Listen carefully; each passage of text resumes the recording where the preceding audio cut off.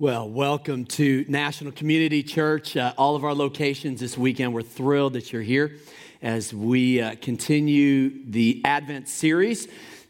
Just a note, I know your campus pastor has already told you, but I'm super excited about our Christmas Eve service at the Lincoln Theater. Live nativity. And you know what? You just never know what a live animal might do.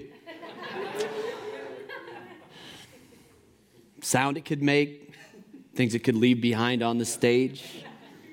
It could be a very exciting Christmas Eve service. So if you have kids or you're a big kid, encourage you to maybe even invite a friend to come with you. Christmas Eve, Lincoln Theater, 5 o'clock. Look forward to it. Well, if you have a Bible, you can turn over to Matthew chapter 2, and we'll get there in just a moment. A number of years ago, I read a book, brilliant little book, by Robert Fulghum titled, Everything I Need to Know I Learned in Kindergarten. And he shared a few of those simple lessons. I'll share a couple of them with you. Share everything. Play fair. Don't hit people. Put things back where you found them. Don't take things that aren't yours. Flush. Warm cookies and cold milk are good for you. Take a nap every afternoon. When you go out into the world, watch out for traffic, hold hands, and stick together. I love those. Those are so simple, so profound. Now, in the same vein, this weekend, everything I need to know, I learned from the wise men. So I want to share a couple of those lessons with you. Let's read the story and then we'll jump in. Matthew chapter 2, verse number 1. Jesus was born in Bethlehem in Judea during the reign of King Herod. About that time, some wise men from eastern lands arrived in Jerusalem asking, "Where's the newborn King of the Jews? We saw his star as it rose, and we have come to worship him." King Herod was deeply disturbed when he heard this, as was everyone in Jerusalem. He called a meeting of the leading priests and teachers of the law and asked, "Where is the Messiah supposed to be born?" "In Bethlehem in Judea," they said, "for this is what the prophet wrote. And you, O Bethlehem, in the land of Judah, are not least among the ruling cities of Judah, for a ruler will come from you who will be the shepherd for my people Israel." Then Herod called for a private meeting with the wise men, and he learned from them the time when the star first appeared. And then he told them, "Go to Bethlehem and search carefully for the child, and when you find him, come back and tell me so that I can go and worship him too." After this interview, the wise men went their way, and the star they had seen in the east guided them to Bethlehem.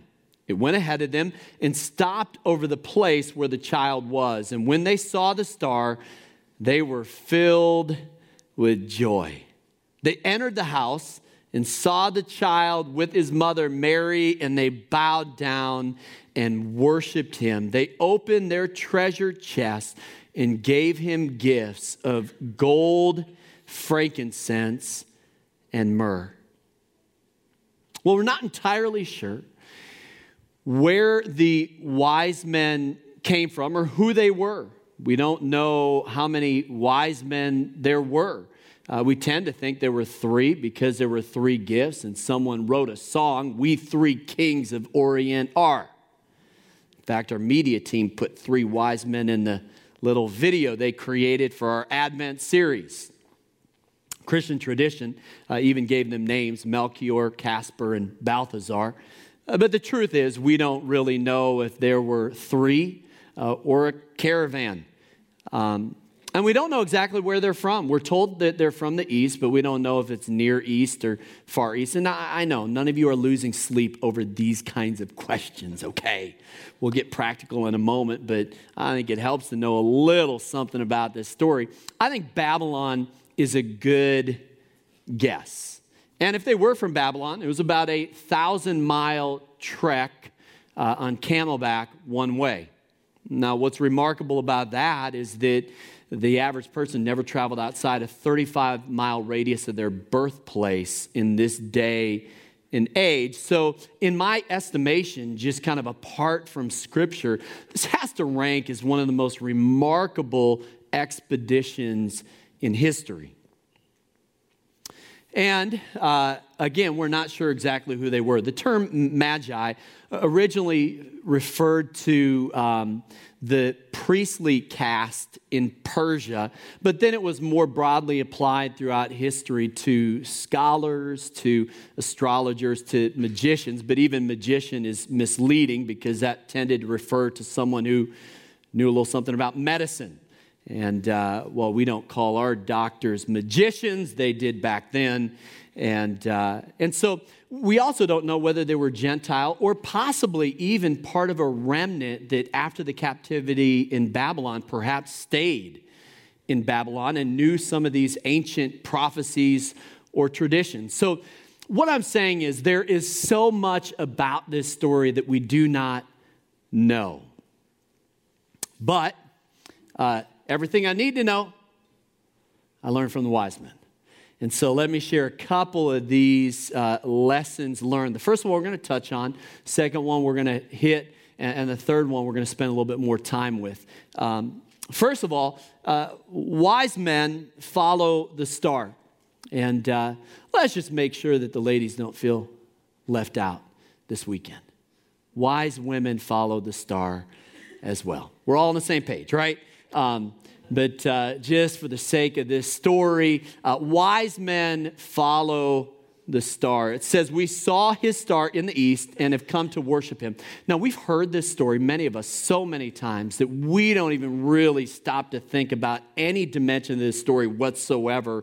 And it's almost becomes kind of white noise, if you will. But I think this is significant.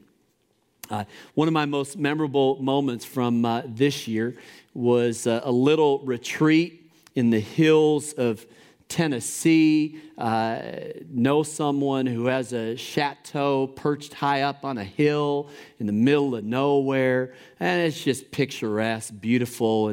And one night we were out around the fire pit, and what I noticed was that around midnight, just kind of looked up and there are more stars in Tennessee than there are in Washington, D.C.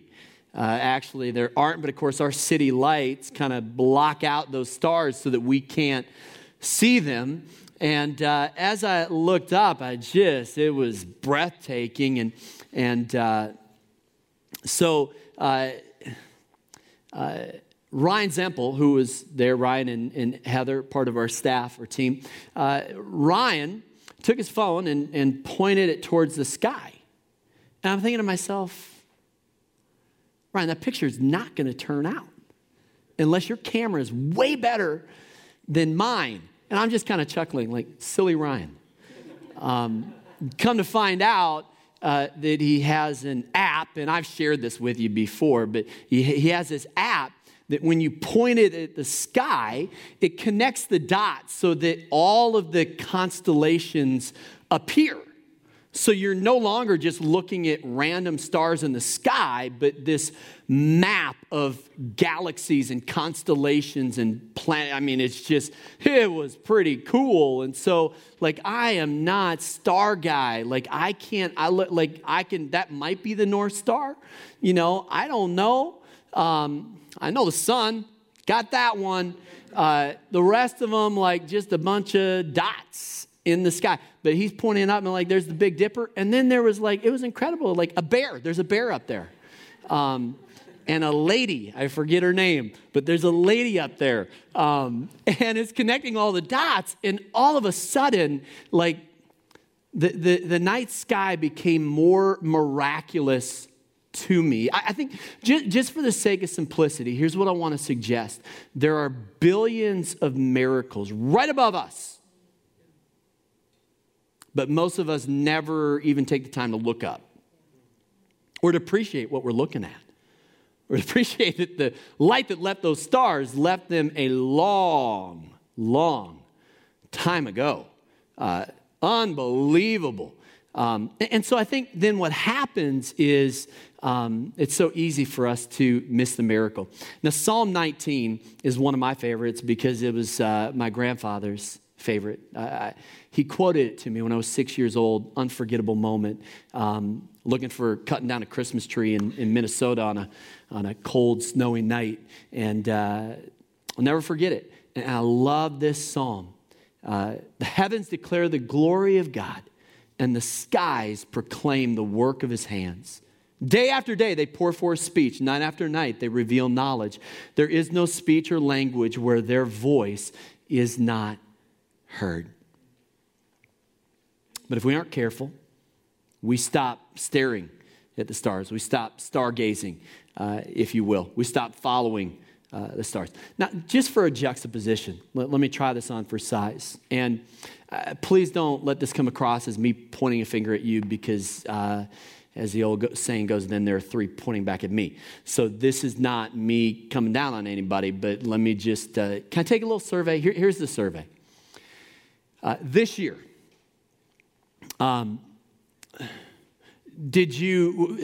was there ever a moment where you bumped into somebody because you were walking while texting or tweeting or angry birding? See your hands. Come on. I need to see this. To know that I'm not alone. That has happened to me. Now, just to see if we can include a few more people, how many of you were at a meal this year, friends or family? And at some point in the meal, you just happened to notice that everybody was on their phone simultaneously. Let me see your hands. Okay, that gets just about everybody. And this is going to sound kind of cliche, but I am making a point. I think at some point we stop staring at the stars and we start staring at our phones. And our world gets smaller and smaller, and we lose the sense of wonder that when Jesus said you must become like little children, I think much of that is recapturing a wonder for our Creator and his creation. And so all I know is this, is we've got some wise guys who are looking at the stars, and there's got to be this holy curiosity, this sense of wonder as they look into the night, and it tells me a lot about them. And I wonder if we stop doing that. I mean, how many moments have you had where you've just been kind of lost in the awe or wonder? Because life is not measured in minutes. It's measured in moments. And it's those moments when we just kind of look up and come alive. But of course, the wise men didn't just stare at those stars. They followed the star. And this is where the story gets so interesting because we assume it. Because it's all we've ever known, because it's the way the story goes. But I wonder, were there some not wise men who saw the star and didn't follow it? I bet there were some not wise men who had the same opportunity to follow a star, but did not do it. I've hiked the Grand Canyon from rim to rim. It was awesome. It was hard. But here's the thing. There was a trail, okay? And markers on that trail so that it would be almost impossible to get lost. I have hiked the Inca Trail to Machu Picchu for the greatest days of my life. But here's the thing. We had a guide and we had porters who carried our stuff, including my inflatable mattress. Oh, yeah, that's exactly what everybody else on the trip did when I pulled out the motor and they hear this noise and I'm filling up. But I slept great. I believe in adventure, comfortable adventure with a good night's sleep. Now let's hike. All right. Those are some of the greatest adventures of my life. But part of what I'm just putting out here is this. Following this star is just an adventure that's in a category all by itself. There was no trail. There was no map. There was no guide. All they had was a star to guide them. They didn't know where they were going, how long it would take to get there, or who it was that they were trying to find. I mean, here's what I'm saying. This is one of the greatest leaps of faith in all of Scripture. Now, you have Abraham, right, who left his family and his country to go to the promised land, to Canaan. And we kind of like, yeah, Abraham, because Hebrews 11 says he went even though he didn't know where he was going. Like, that's awesome. But in my estimation, the wise men upped the ante. Like, to me, this is even a bigger leap of faith. Because we don't even know that they've heard the voice of God. At least Abraham did.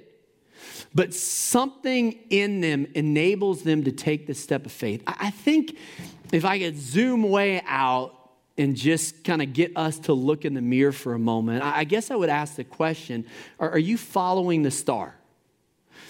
The dream that God has put in your heart, just going after God. I love that old Christmas card that just says, wise men still seek him. I think it's the greatest card ever. I just don't think you can never come up with a card greater than that. Unless maybe there was the Thrill of Hope music when you opened it. Okay. I mean that seriously. Here's what I'm getting at. And this is the point that we sometimes miss. Who should have found the Messiah? It should have been the religious leaders who were in Jerusalem 5 miles from Bethlehem. But they wouldn't even go 5 miles out of their way to see if the Messiah was in fact born.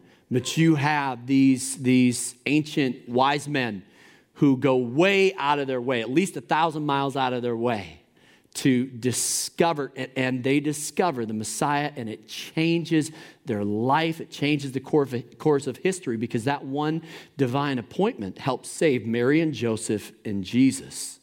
So, all right, let's talk about number 2. I think wise men jump for joy. And this will make a little bit more sense in a moment. Verse 10 says, when they saw the star, they were filled with joy. And that's the phrase that I want to come back with, because this translation, the New Living Translation, doesn't quite capture it. But we'll get there in a second. Now, I want to be careful how I share this, because it's so easy to make kind of overstatements depending on whatever topic you're preaching on. And I don't want to do that, but I do think this is something that we need to hear. So let me say it this way. I'm not sure what our biggest shortcoming is, that we sin too much or celebrate too little. I mean, another way of saying it would be, I don't know if our biggest shortcoming is like not feeling bad enough in terms of true, genuine repentance for what we've done wrong, or celebrating what God has done right, his righteousness, his goodness, his greatness. I just don't think we celebrate the goodness or greatness of God as much as we could or should. I don't think we celebrate life or celebrate love like we could or should. I don't think we celebrate the little blessings or the big blessings as much as we could or should. I don't think that we enjoy life, enjoy the journey, or enjoy God nearly as much as we could or should. The shorter Westminster Catechism says that the chief end of man is to glorify God and enjoy him forever. It's the second half that I think we forget. We leave it off. We don't realize that God wants us to enjoy him. Now, earlier this year, and you can tell I'm kind of in reflection mode because I'm sharing a few things I've shared before, but I think sometimes some things are worth sharing twice. I think this was a critical insight for us as a church, that we get in trouble when we interpret literal passages of Scripture figuratively and figurative passages of Scripture literally. One leads to legalism, and the other one leads to, I don't know. But it doesn't get you anywhere, okay? And so let me give you a few examples. Rejoice in the Lord always. Again, I say rejoice.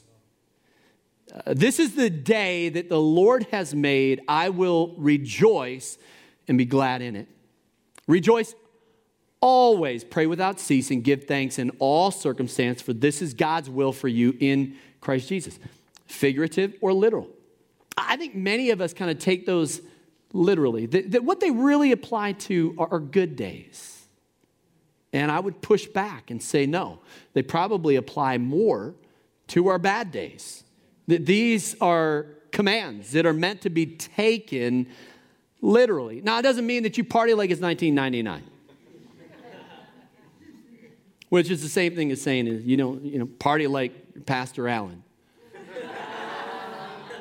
That was I'm just throwing it out there. I'm just sharing the love. I'm speaking the truth in love. He knows how to shut it down if you know what I mean. All right. But it does mean that you have the joy of the Lord. No matter what, no matter when, no matter where. The joy of the Lord is kind of this emotional baseline for you. Now stop and think about this angelic announcement of the birth of Christ. They could have announced it any way they wanted, right? They could have framed it any which way. But what did they say? We bring good news of what? Not just joy. Great joy.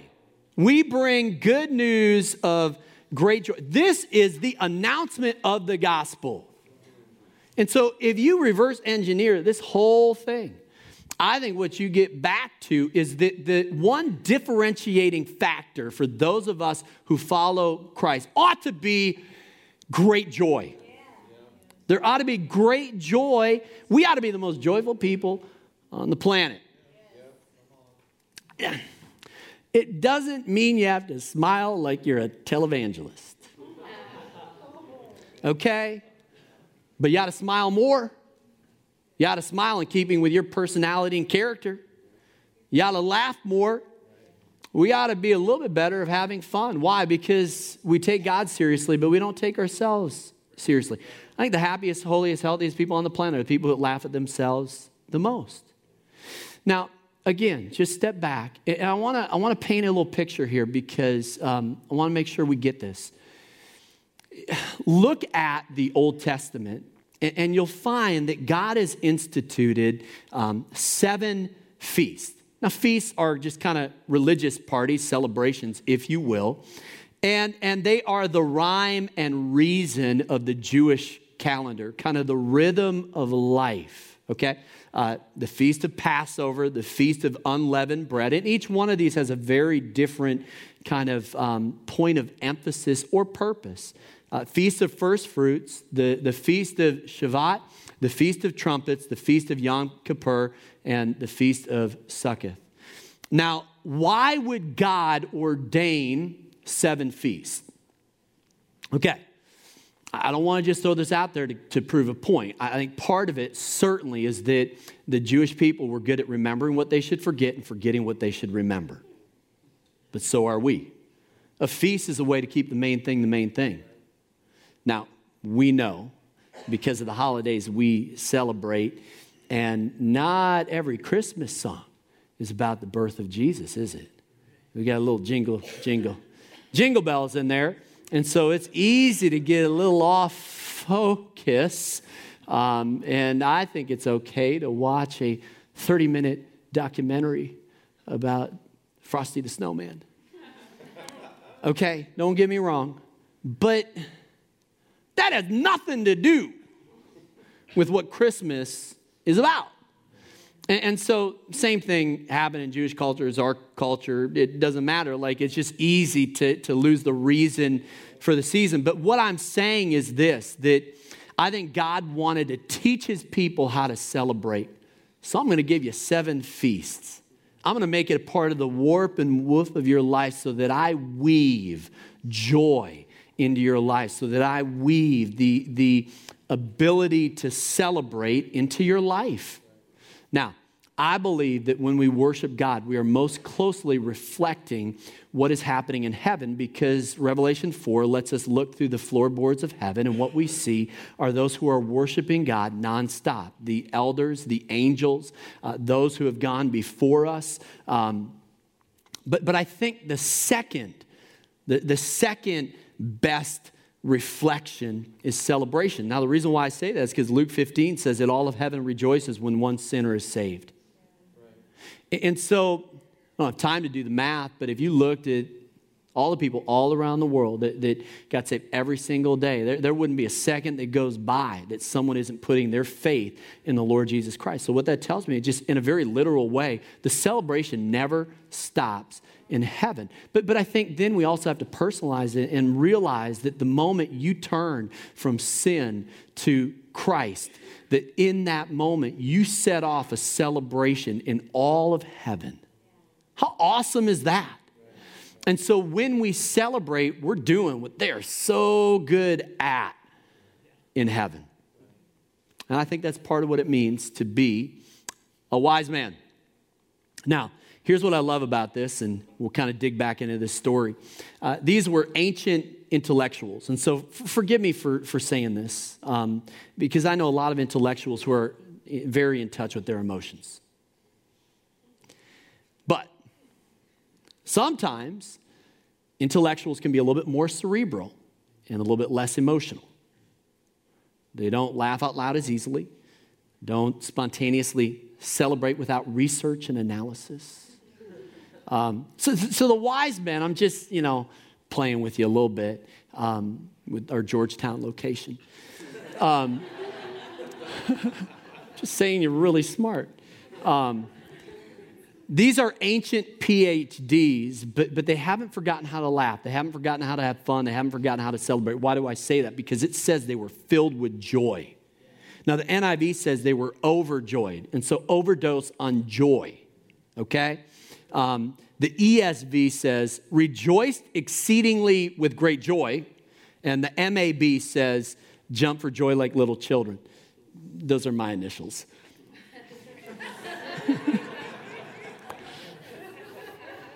I might start incorporating my translation a little bit more over the next year, and I will try to make sure it's not heretical. It's a combination of 4 words in the Greek language. It's filled with joy or overjoyed. 4 words. It takes 4 words in the Greek language to describe what is happening within. This is like spontaneous combustion of joy that just comes out. Now, part of it is if you've been traveling for 1,000 miles, you're going to be pretty happy. We are here. We're here. We finally arrived. The caravan's stopping. I'm sick and tired of my camel spitting. We're staying right here because we found what we are looking for. I feel like doing a U2 song right now. Here's my question. Did you rejoice as much as you could have or should have this past year? And is that perhaps one of your great shortcomings? Did you count your blessings enough times? Did you enjoy the journey? Did you hit your laugh quota? Did you smile as much as you could have or should have? Now, let me tell you where joy is found, and then we'll go to the last point. It's found in the exact same place where the wise men found it. Not Bethlehem. Not following a star. It's found in a person. It's found in the person of Jesus Christ. True joy is only found in the atoning work of Jesus Christ on the cross. You haven't experienced joy until your sin has been forgiven and forgotten, until you have come to the realization that you are the apple of God's eye. That's what the Bible calls you. Listen, you can't change all of your circumstances, but you can change your focus. And Hebrews 12 says, fix your eyes on Jesus, the author and perfecter of your faith. Let me just tell you a little something right here. If you fix your eyes on sin, you're doing exactly what the enemy wants you to do. You'll feel depressed. You'll feel defeated. And so my advice is don't focus on your sin that's been confessed. Don't focus on your sin. Focus on your Savior. You got to flip that coin, and it will flip your life. Christmas is not just a celebration of the birth of Christ. It's a celebration of his sinless life and his substitutionary death on the cross. John 3:16 says, "For God so loved the world that he gave his only begotten Son, that whosoever believeth in him should not perish, but have everlasting life." You might not get what you want under the tree. Sorry about that. But if you kneel at the foot of the cross, you'll get a gift unlike any gift ever offered. It's the gift of salvation. It's the gift of your sin forgiven in one fell swoop. It's the gift of being in right relationship with the one who created you, with the one who has plans and purposes for your life. It's the gift of abundant life and eternal life. And I love the story about the little girl who was asked if she got what she wanted for Christmas. She thought about it for a second. She said, "No. But then again, it's not my birthday." Come on now. I love that. I love that little girl. I don't know if she's real or not. But whether it's made up or not, it's true. It's not our birthday. It's the birth of Christ. Now, here's what I love about this. It's the birthday of Jesus, but he brings the gift. The gift of salvation. All we have to do is receive it. John 1 says, "To as many as have received him, to them he gave the power to become the children of God." Let me talk about this third lesson. Wise men follow the star. Wise men jump for joy like little children. And wise men come bearing gifts. Verse 11 says, "They entered the house, saw the child with his mother Mary. They bowed down, worshiped him. Then they opened their treasure chests and gave him gifts of gold, frankincense, and myrrh." All right, dial in. I'm going to tell you about one of the defining moments of my year, and then you're going to think, you got to be kidding me. You're probably going to be nonplussed by it. But it changed my life. Bizarre. I had a meeting with someone. Never met them before. They came into my office. I think it was a Wednesday afternoon. They sat down, and I had no idea what the purpose of the meeting was. But before we did anything, he pulled out a gift and gave it to me. I'm only thinking to myself, it's not my birthday. It's not Christmas. Why are you bringing me a gift? We're just meeting. He said something that has become a way of life for me. He said, "Wise men come bearing gifts." Like, whoa, what did I just hear? So you know what I've done this year? I stole the idea. And I love going places and bringing a gift, saying, "Wise men come bearing gifts." And it doesn't matter whether it's at Ebenezer's, occasionally paying for the person behind me, or at the corner mart. A couple of weeks ago, I was picking up Josiah, and a couple of the kids from school were in there, and I was like, they picking something out, and so I slipped it's for me and two kids behind me. And so I walked out, and I'm driving away. It was so fun. I see these kids run out of the store into the street, like, thank you, like in my rearview mirror. And I'm like, yeah. But this week, it's pretty cool. Laura was out at Potomac Yard shopping, and minivan got a flat tire. So I went out and changed it and then drove it into the repair shop. And figured while I was at it, fix the tire, give me an oil change and a little tune-up because I got to go for inspection. Pray for me. And the next day I went to pick it up, and I paid for it.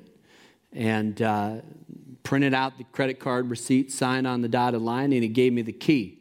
One little problem. Not my key. Whoops. Now, craziest thing, though. The woman whose car it was right behind me. And she said, "That's mine." And so I'm thinking, this is no accident. And so I turned and I said, "Merry Christmas. Your car repair is paid for. Here's your key." she started bawling. And we had a little moment. Me, the mechanic,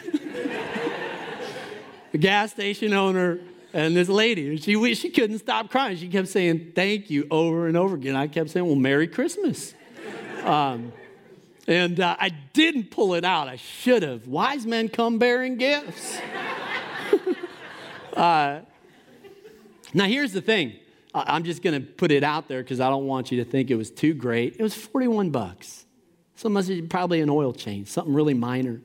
But evidently, it's $41 she didn't have, or it had been a long time since anyone had ever given her a gift for no reason at all. I just wonder if we were truly wise men and wise women, if we would just look for opportunities to come bearing gifts. Now, how can we be a blessing to the people that are all around us all the time? And it doesn't have to be something financial. Some of the greatest gifts I've gotten are a word of encouragement, just spoken right when I needed to hear it. Or even something small, or the gift of time, or a batch of cookies. It doesn't take a ton of effort, a ton of money. I just think wise men come bearing gifts. And it's how I'm trying to live my life. I'm trying to figure out how to live this out. Now, for the past 10 years, I've served as a trustee for a charitable trust. And I think you know that if you've attended. And it's so joyful. What we do is we give grants to ministries that are just getting started.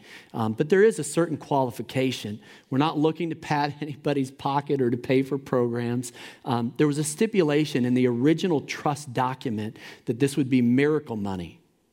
In other words, that those who were the recipients of it would perceive it to be a miracle that would help whatever dream God had given them, help it become reality. And so it's our litmus test. And every year we remind ourselves of this as trustees. And time again, we've heard back from people that have gotten a grant, like, it was a miracle. It was a miracle. Well, no, it was just a gift. No, it was a miracle. No, it was just a gift. No, it was a miracle. It was a gift. It was a miracle. It was a gift. It was a miracle. They're the same thing. Your gift is someone else's miracle. I mean, it might be a $41 miracle. It might be something else. But I'm looking at this story, and I'm thinking to myself, these gifts were not just gifts for Mary and Joseph. I mean, on one level, they seem like the wrong gifts, right? Like, has any child in the history of the world had myrrh on their Christmas list? Dear Santa, myrrh. 1, 2, frankincense. Maybe gold. But, get the kid a ancient action figure, right? David with a slingshot or something. These are the wrong gifts.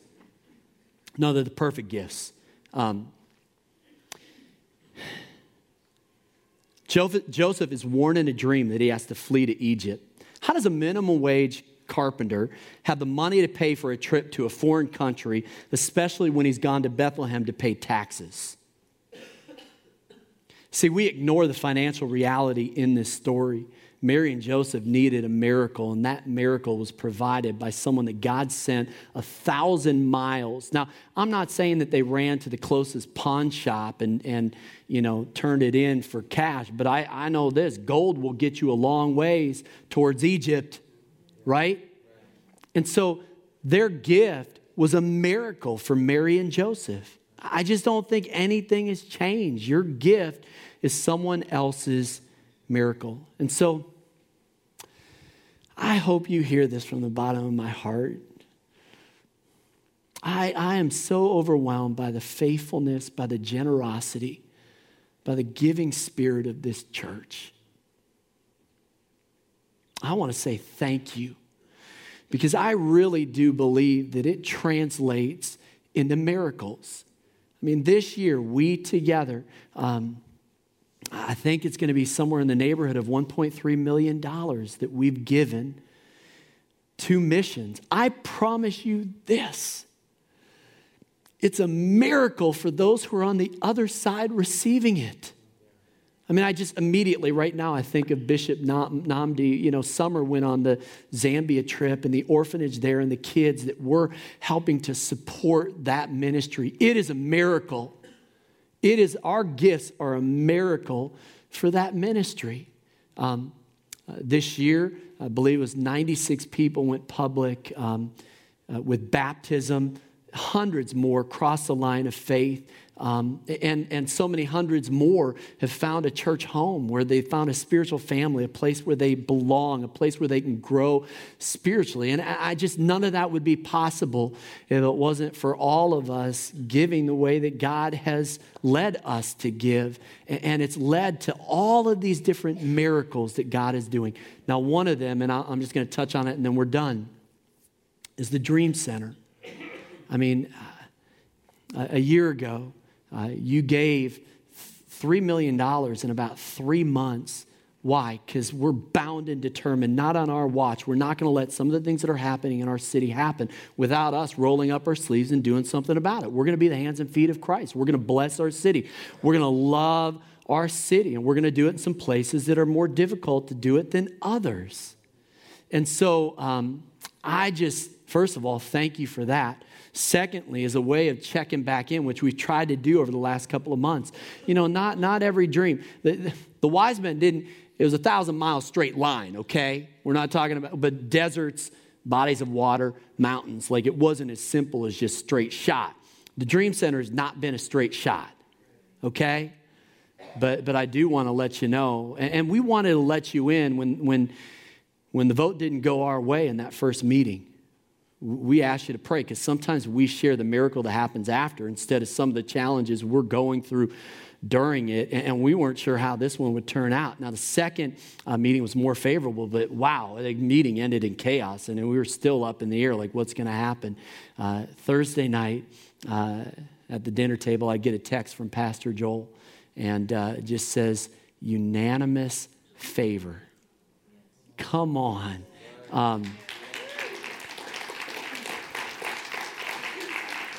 Now, we thank God for those ANC commissioners who gave us their favor. More than that, we thank God for his favor. And if his favor is upon us, then we're going to find favor in the things that we put our hands to. And so this has been the longest journey. And we have a January 14th meeting with the Zoning Commission, which is the next step. And so we need to continue to pray for favor. But what I'm saying is, you know what? Your giving has set us up, I believe, to experience a miracle. And once we get this thing built, it is going to be a miracle for every kid who walks through that door. Every kid who walks through that door is a miracle waiting to happen. And you know what? Your giving made it possible. And so I want to say a huge thank you. I had a closing story, but I'm done. Let's pray. Lord, I pray that you would help us today to hear your word, to respond to it. Lord, I pray for those who maybe are staring at their phone instead of staring at the stars, that have a dream that you've put in their heart. God, maybe this last year, they know they should have gone on a mission trip. They know they should have taken a leap of faith, stepped out, but maybe played it safe or played it comfortable. And looking back on this year, playing it close to the vest is one of their greatest regrets. I pray that you would give us the faith to know how and when and where we can step out in this coming year to be obedient to the vision that you've given us. God, I pray that you would help us to celebrate more and to celebrate better, to rejoice always. God, teach us what it means to have the joy of the Lord even on our worst day. And God, I pray that you would help us to come bearing gifts. Lord, help us follow in the footsteps of those who traveled a long way to bless Mary and Joseph and to give a gift that was a miracle. God, I thank you for the miracles that you've done in us and through us this past year. Lord, we just step into this season of Christmas and, Lord, then into a new year. God, help us come bearing gifts so that we can see the miracles that will follow from it. These things I pray in Jesus' name. Amen.